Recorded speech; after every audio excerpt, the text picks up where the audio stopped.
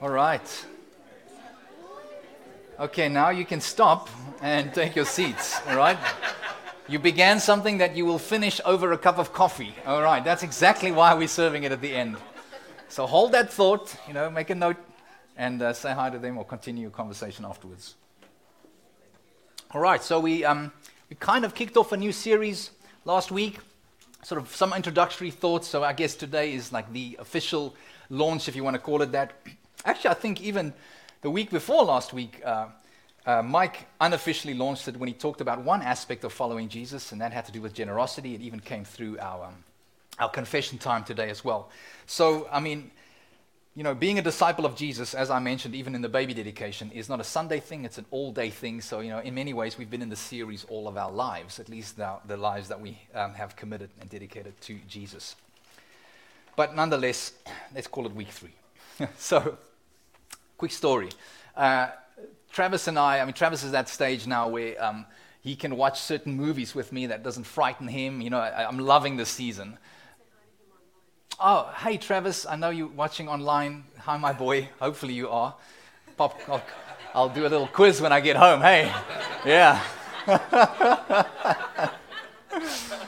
But he's at an age where, I'm loving being able to watch some comedies and some movies with him because it's age appropriate. I love to do that with my boys. And so we like to watch trilogies or sequels as well because it means we'll go back to watch the follow-up story. So we started with Shanghai Noon. Shanghai Noon, you guys know that was an oldie, all right? That is like early 2000s, if not 1999, I don't know, somewhere around there. Jackie Chan, yeah, and Owen Wilson, yeah? All right, yeah, Owen Wilson, eh? Everybody knows, he's like, what does he say? Wow. Wow. All right, wow. Yeah, so we had Owen Wilson and Jackie Chan, tell the story. Jackie is his character. I think it sounds like John Wayne, ironically, but it isn't. He is going from the east, traveling to the west because he's princess, the emperor's daughter, from the Forbidden City, who's kidnapped, and he's one of the imperial guard or the royal guard, and he volunteers to go and rescue her. But, in that culture, there's a huge honor culture, submission to authority, and so then he arrives in the Wild West, okay? And when he finds the princess, or initially when she escapes, he tries to rescue her, and she tells him, you have to obey me, let me go. And actually that's what he does, because you obey your superiors. And then, he goes to rescue her based on a quest, and when he gets there, he does things the way that he's accustomed to in the East. And Owen Wilson is like, hey, buddy, you're not in the East right now. You're in the West, okay? So actually, we don't roll this way over here. And so even when he finds the princess, like there's this a moment where she is amongst other kind of refugees, and Jackie Chan bows before her, and she's like, please don't do that. You're going to give my identity away. And all the others that are from the East, that are kind of refugees and in the labor camps, realizes the princess, they all bow down because that's the way it's supposed to be. There's this honor, there's this submission to authority and leadership. But right at the end of the movie, I can't remember the exact details, but there's a moment where Jackie Chan actually is insubordinate. And what he is saying to justify it is like, I'm not in the East anymore. I'm in the West, And I thought about it. I thought maybe that's a little bit of what's happening in the Western world, where authority and submission to lordship, especially when we talk about Christianity, Jesus being king. What does it mean to be a disciple? It's to say, I am the student and Jesus is the teacher.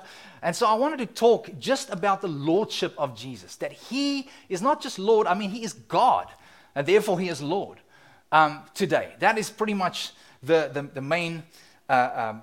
main point. And I want to read from John chapter 10. I'm just going to read 3 verses where Jesus interacts with the Pharisees, and this is what it says. John 10, verse 30 to 33 says this. I and the Father are one. This is Jesus speaking to the Pharisees. I and the Father are one. And so the Jews picked up stones again to stone him. And Jesus answered them, I have shown you many good works from the Father. For which of them are you going to stone me? The Jews answered him, it is not for a good work that we are going to stone you, but for blasphemy, because you, being a man, make yourself God. And this is all over the New Testament, the claims of Jesus, all over the Gospels. Jesus came, of course, into a Jewish culture where the idea actually of God coming down to earth in human flesh was actually scandalous. No wonder they picked up the stones to stone him. They were not pantheists. In other words, they didn't believe that God was in everything. They were not polytheists. In other words, saying, well, there are many gods of which Jesus could perhaps be one of them. No ways. Monotheists. And Jesus to claim that was a big deal. But Jesus did teach in such a way that even one of his disciples, Peter, exclaimed, "You are the Messiah, the Son of the living God." Matthew 16:16. And even when Jesus died on the cross, a Gentile, a Roman executioner, watched the manner in which Jesus died, and he declared in Matthew 27, surely he was the Son of God. And so it was what others said, but I want to focus, primarily on what Jesus said about himself. So that's the first point. Jesus said so himself. You saw that in John chapter 10, but let's double click on that a little bit more. There are so many gospel accounts of where Jesus makes this plain that actually you would have to cut out almost every page if you want to deny it. And if you look at the end of the Gospels, Jesus was not crucified for what he did. Even in this moment, he challenges the Jews, saying, are you going to stone me for my good works? He wasn't crucified for what he did, for his actions. He was crucified for what he said about himself. So Jesus claimed that he was God. You can check it out in the New Testament. Join us on Alpha if you want to journey a little deeper into that. The reality is that Jesus' enemies, as we saw in here, didn't even deny his claims to be God. That's exactly why they picked up the stones. That's why they conspired to kill him. We read John chapter 10 here, but if you rewind in John chapter 5, they started this plan to execute Jesus already there, when they heard Jesus saying, God is my Father, and therefore making himself equal with God. So they accused him of blasphemy in Mark chapter 10 too, because in there he said he can forgive sins. And they were saying, well, only God can forgive sins. And so sometimes it's explicit, and other times you read between the lines. But Jesus made it clear, and his enemies didn't deny it. That's why they were out to kill him, and ultimately did. As we read in John chapter 10:31, we just read it now, it says they picked it up again. So this is not the first instance where they wanted to stone him. The first time actually where Jesus said this is in John chapter 8, where they wanted to stone him. And he said this, he said, before Abraham was, I am. He said this is the Jewish audience, all right? Abraham is like a big deal for them, all right? The father of their faith. He says, before Abraham was, I am. That's 2,000 years before Jesus made that statement. Abraham was alive. And he says, before Abraham was, I am. And when he said, I am, he was also using the name that God gave to Moses when he introduced himself to Moses in the burning bush. And that's profound, because Jesus is basically saying, listen, I introduced myself to Mo on that day. I mean, what they must have thought, we know where you were born. You claim to be God. Can you understand? They didn't deny that he was claiming it. And so that was the ultimate ground for his execution. So you can say whatever you want about the enemies of Jesus. One thing they did get right, they understood perfectly clear what he meant. Jesus said, I am Yahweh. I am the God of Israel. I am the one true God. I am the Lord of lords and the King of kings, okay? And again, in a pantheist in society where there's lots of little gods, if you want it to rain, there's a water or a sky god, if you want to be fertile, there's a fertility god. And in the claims that the Old Testament made is that there is none like God. He's above. In other words, the things that you sacrifice to, the idols that you sacrifice to get rain or to be fertile, actually the one true God is the one who reigns and rules all of creation. Whether it's a drought or whether it's a harvest or whether it's fertility, he's in charge of it. That's the claim that the Old Testament makes. And Jesus is saying, yeah, I'm that God. I am Yahweh, the God of Israel, Jesus, the Messiah.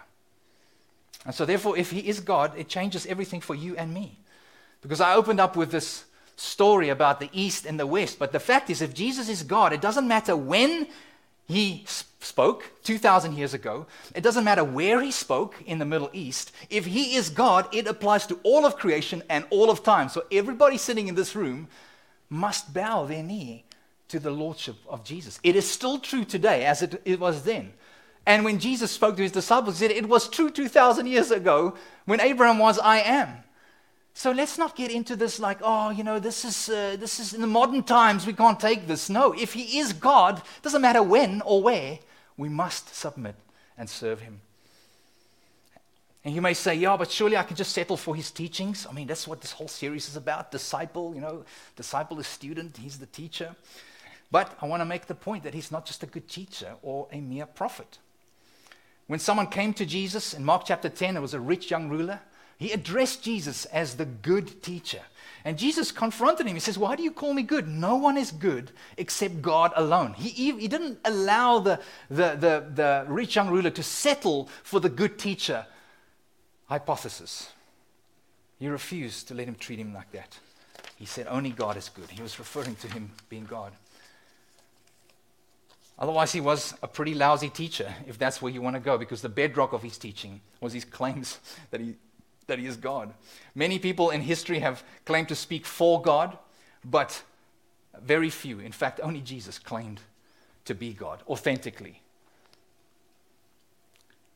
And still others would upgrade Jesus from a preacher or a teacher, a good teacher, to a prophet, So it's like, okay, well, let's give him a few more pips and stripes. Let's upgrade him to prophet. This week I had a great conversation with two Muslims and a Hindu that were sitting around the table discussing Jesus. And I couldn't help it. I'm in my office, I'm over here, and I'm like, all right, this is an invitation, open the door. Hey guys, how you doing? Great. Listen, you got some questions about Jesus? Turns out I'm a pastor. I'm a Christian minister. I'm happy to answer your questions. And so there we went. They're asking me about the deity of Jesus. We were in this conversation right now. And the Muslims agreed that Jesus, according to them, according to the Quran, is a prophet.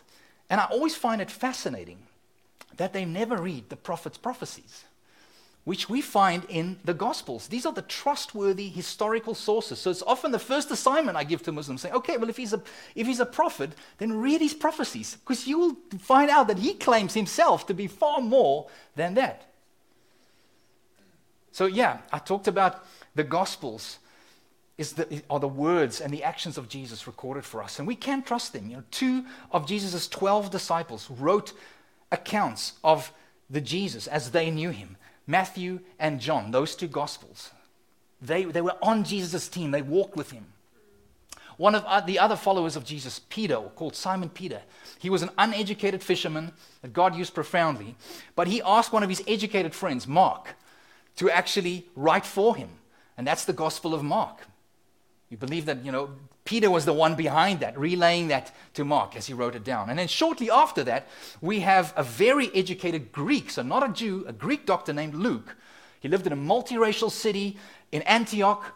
In our Seeing Jesus Together a journal, we are currently at that section in the book of Acts where the church is established in Antioch. And he did investigative journalism, all right? For about 2 years, he interviewed the eyewitnesses of Jesus' life. And he wrote it down for us in his gospel, the Gospel of Luke. He's also the one who wrote the book of Acts, by the way. And so maybe you have an objection again to this. Maybe you're listening online, exploring Christianity. You say, yeah, but these were obviously written with a bias. They were too close to Jesus. They can't be objective. Man, that's strike 2 today, hey? That's strike 2. I mean, that sounds pretty serious. I would have ignored that call, but that one sounds like you better pay attention.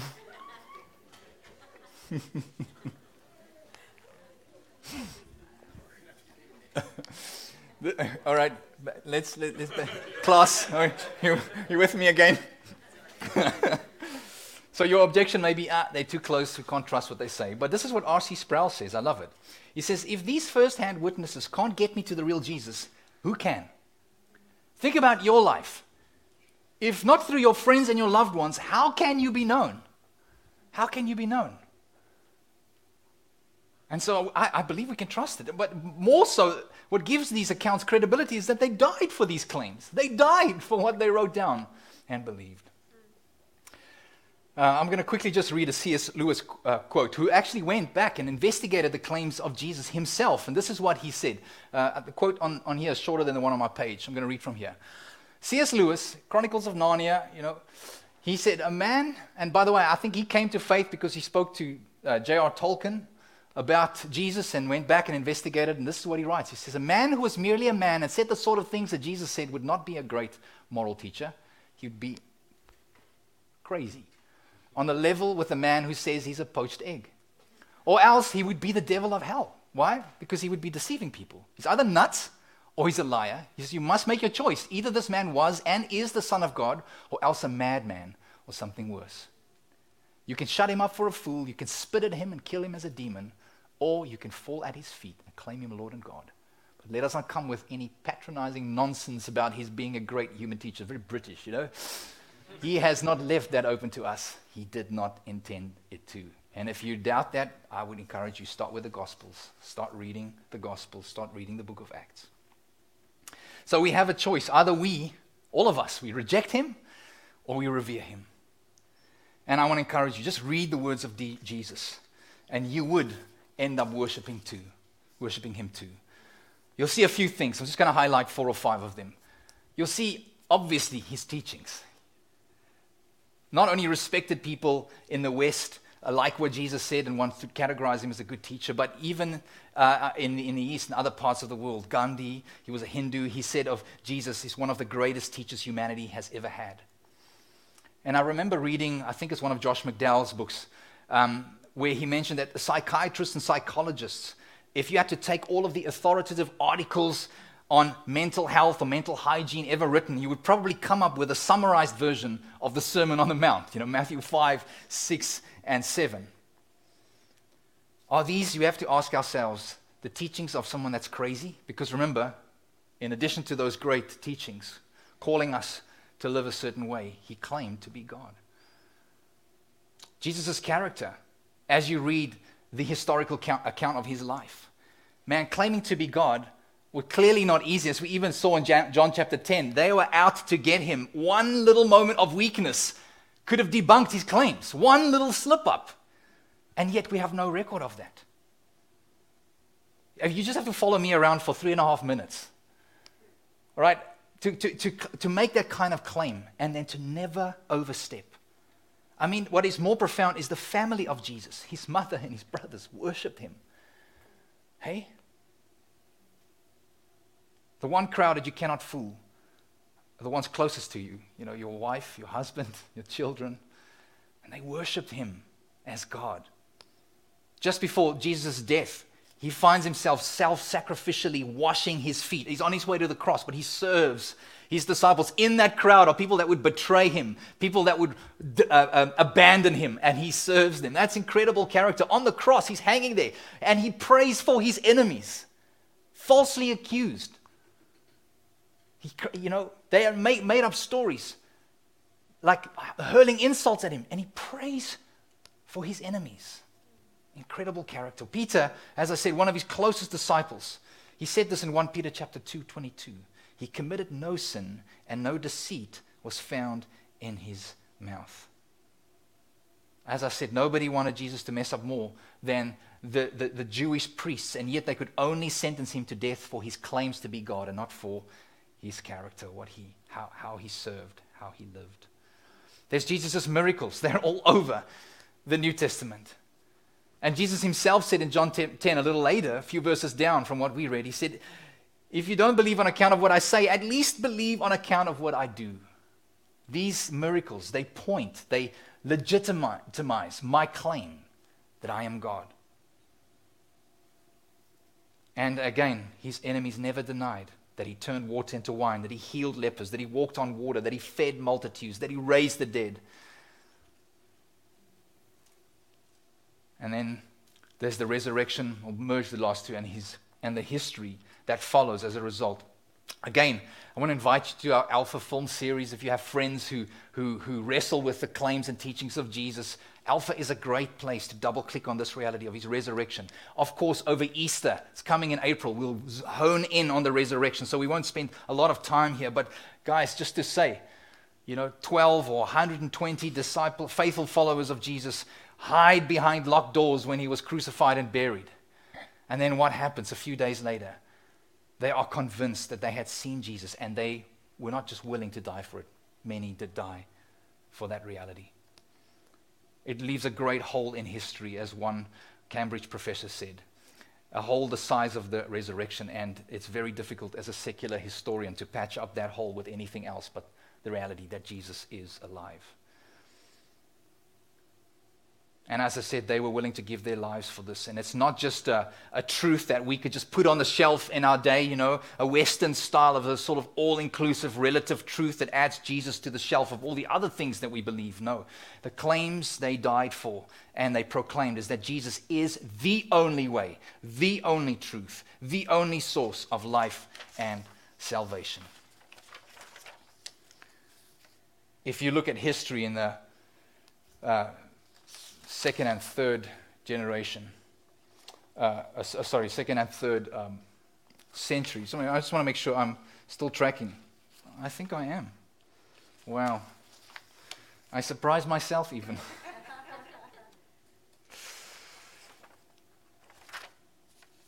In the second and third century, there were a lot of persecution that Christians underwent. And one of the reasons was because the Roman emperor didn't want anybody or anything or anyone to claim to be above Caesar. It would maybe, incite some crisis if there's a national emergency and so on. And so actually once a year, people needed to declare Caesar is Lord.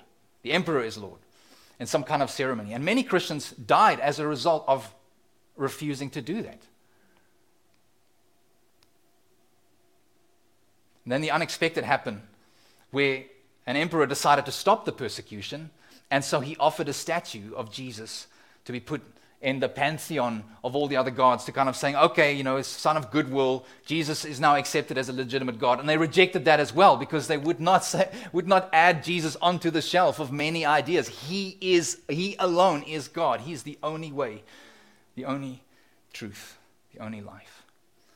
And so we can't, and no one can, pull off what Homer Simpson does. I don't know if you remember The Simpsons. I don't even know if it's still on TV, but there's this one funny meme where he's about to die and he yells out, "I'm going to die. Jesus, Allah, Buddha, I love you all."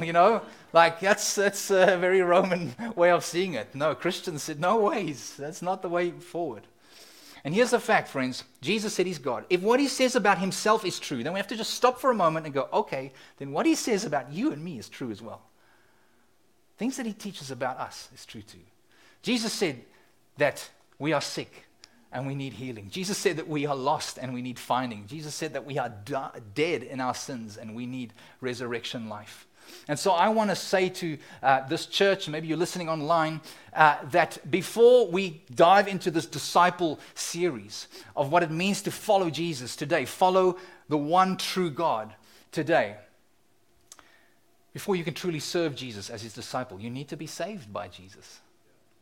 You need to be saved. Only one man in history taught that salvation relies not on his teaching, but on his claims, his identity. Why is that? Why is that so important, that you must believe that Jesus is God? Well, because all sin, if God created us, and when we hurt one another and sin against one another, or just sin in whichever way, it's always against our Creator. It's against God. Then the only way out for us is for God to forgive us. I can't forgive sin committed against Tanya. Only Tanya can forgive those sins. And it's not actually the way we think when we think, well, God must just forgive because that's what God should do. Really? You don't live your life like that. When there's terrible injustice, you want to see justice done. You can't just say, oh, well, that's not how you live your life. And you get your sense of justice from the Creator, by the way, if you feel that way. So don't put that on God. Only God can forgive it. And so Jesus, God's Son, asked actually 3 times God the Father in the garden if the world somehow could be saved without him having to die on the cross. And he was denied that. He rose to his feet with a conviction that without the shedding of blood, there is no forgiveness. Without giving his life on behalf of us, we would not be forgiven. See that in Matthew 26, Hebrews chapter 9. Peter, even his disciple, tried to persuade Jesus, saying, no. You can't die. It's okay, I'll protect you. And actually, Jesus turned around and said to him, get behind me, Satan. You are a stumbling block to me. You do not have in mind the things of God, but the things of men. And so when we talk about Jesus dying on the cross for us, these are the things of God. This is the wisdom of God. We have to stop and pay attention. Because if you're going to use man-made arguments, it's not going to make sense. But hear what Jesus did. No one else can pay for your sin committed against God but God alone. And that is what Jesus did. He paid in full on that cross for our sins. We committed high treason against the King of the universe, against Jesus. And he loves us so much that he came to earth. And he lived that perfect life to be the proper substitute. So he can die in your place and in my place and pay for that sin in full. Only God on the cross could sort that out. No one else. They could only die for their sins. But God could die for our sins. And it's an amazing thing that he accomplished there. Luke 23 is the account of Jesus hanging on the cross next to these two criminals. And Jesus could promise one of them. This guy had no time left for any religious endeavors. He couldn't get down and live a good life. But in that moment, he believed that Jesus was who he claimed to be. King of kings, Lord of lords, God. And Jesus said to him, today, you'll be with me in paradise. So yes, Jesus is a good teacher, but he's not asking you to follow his teaching so that if you do really well, you have a place with him. No. In many ways, he lived his life to show you how impossible it is. He raised the bar, the standards of the law, you'll see in the Sermon on the Mount, to show that you need a Savior. Not just any Savior, you need God to save you.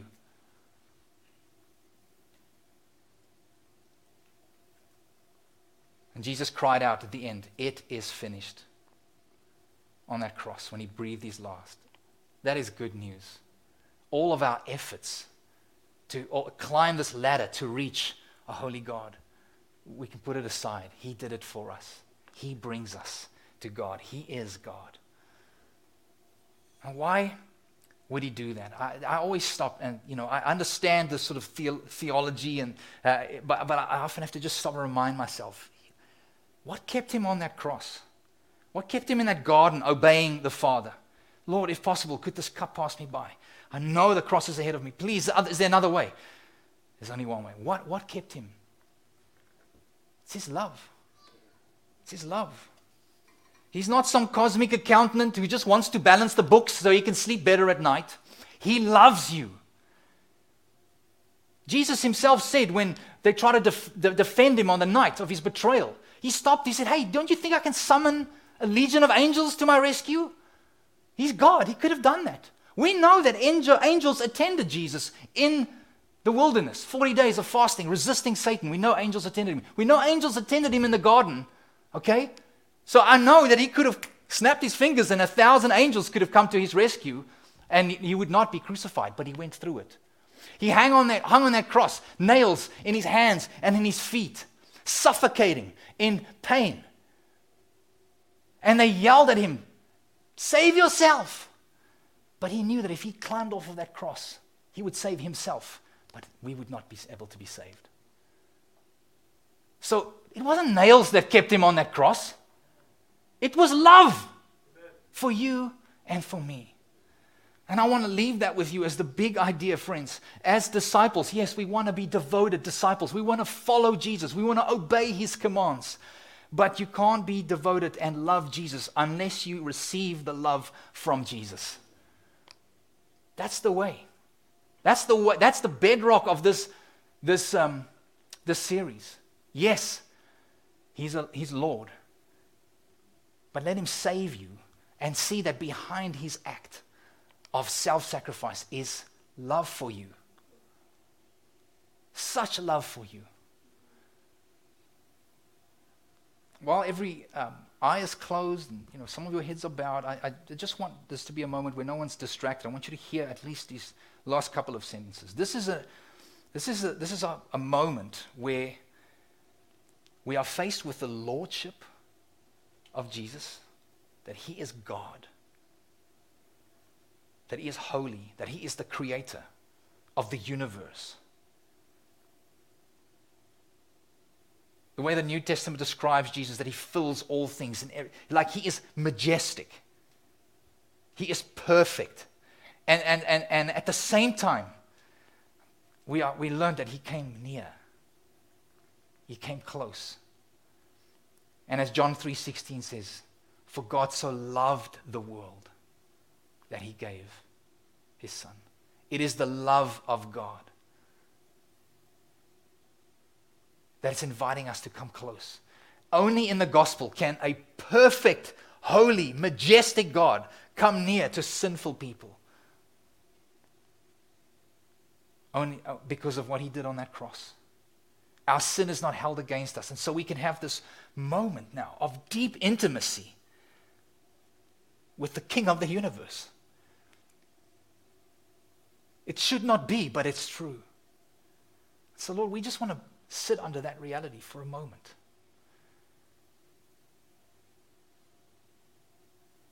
And we thank you, Jesus, that you sent your Spirit. As you ascended into heaven, resurrected King, you poured out your Spirit on your followers, on those who declare you as King, as resurrected Lord. You poured out your Spirit upon them to make the love of God known to us, to shed abroad the love of God in our hearts. And would that happen now? We ask that we would be floored by your love. That as we look at the things you command us to do, Jesus, it would be a response to your great love for us. We won't obey you so that you would love us. We know you loved us first, and therefore we find ourselves obeying, looking intently at what you ask of us to do as a church. But it's because you have captured our attention with your love, with what you did for us on that cross. We linger here for a moment, Lord. Come, Holy Spirit. Convince us of your great love for us. Help us, Lord, as we journey through this series, that we never lose sight of this reality. I love you, Lord.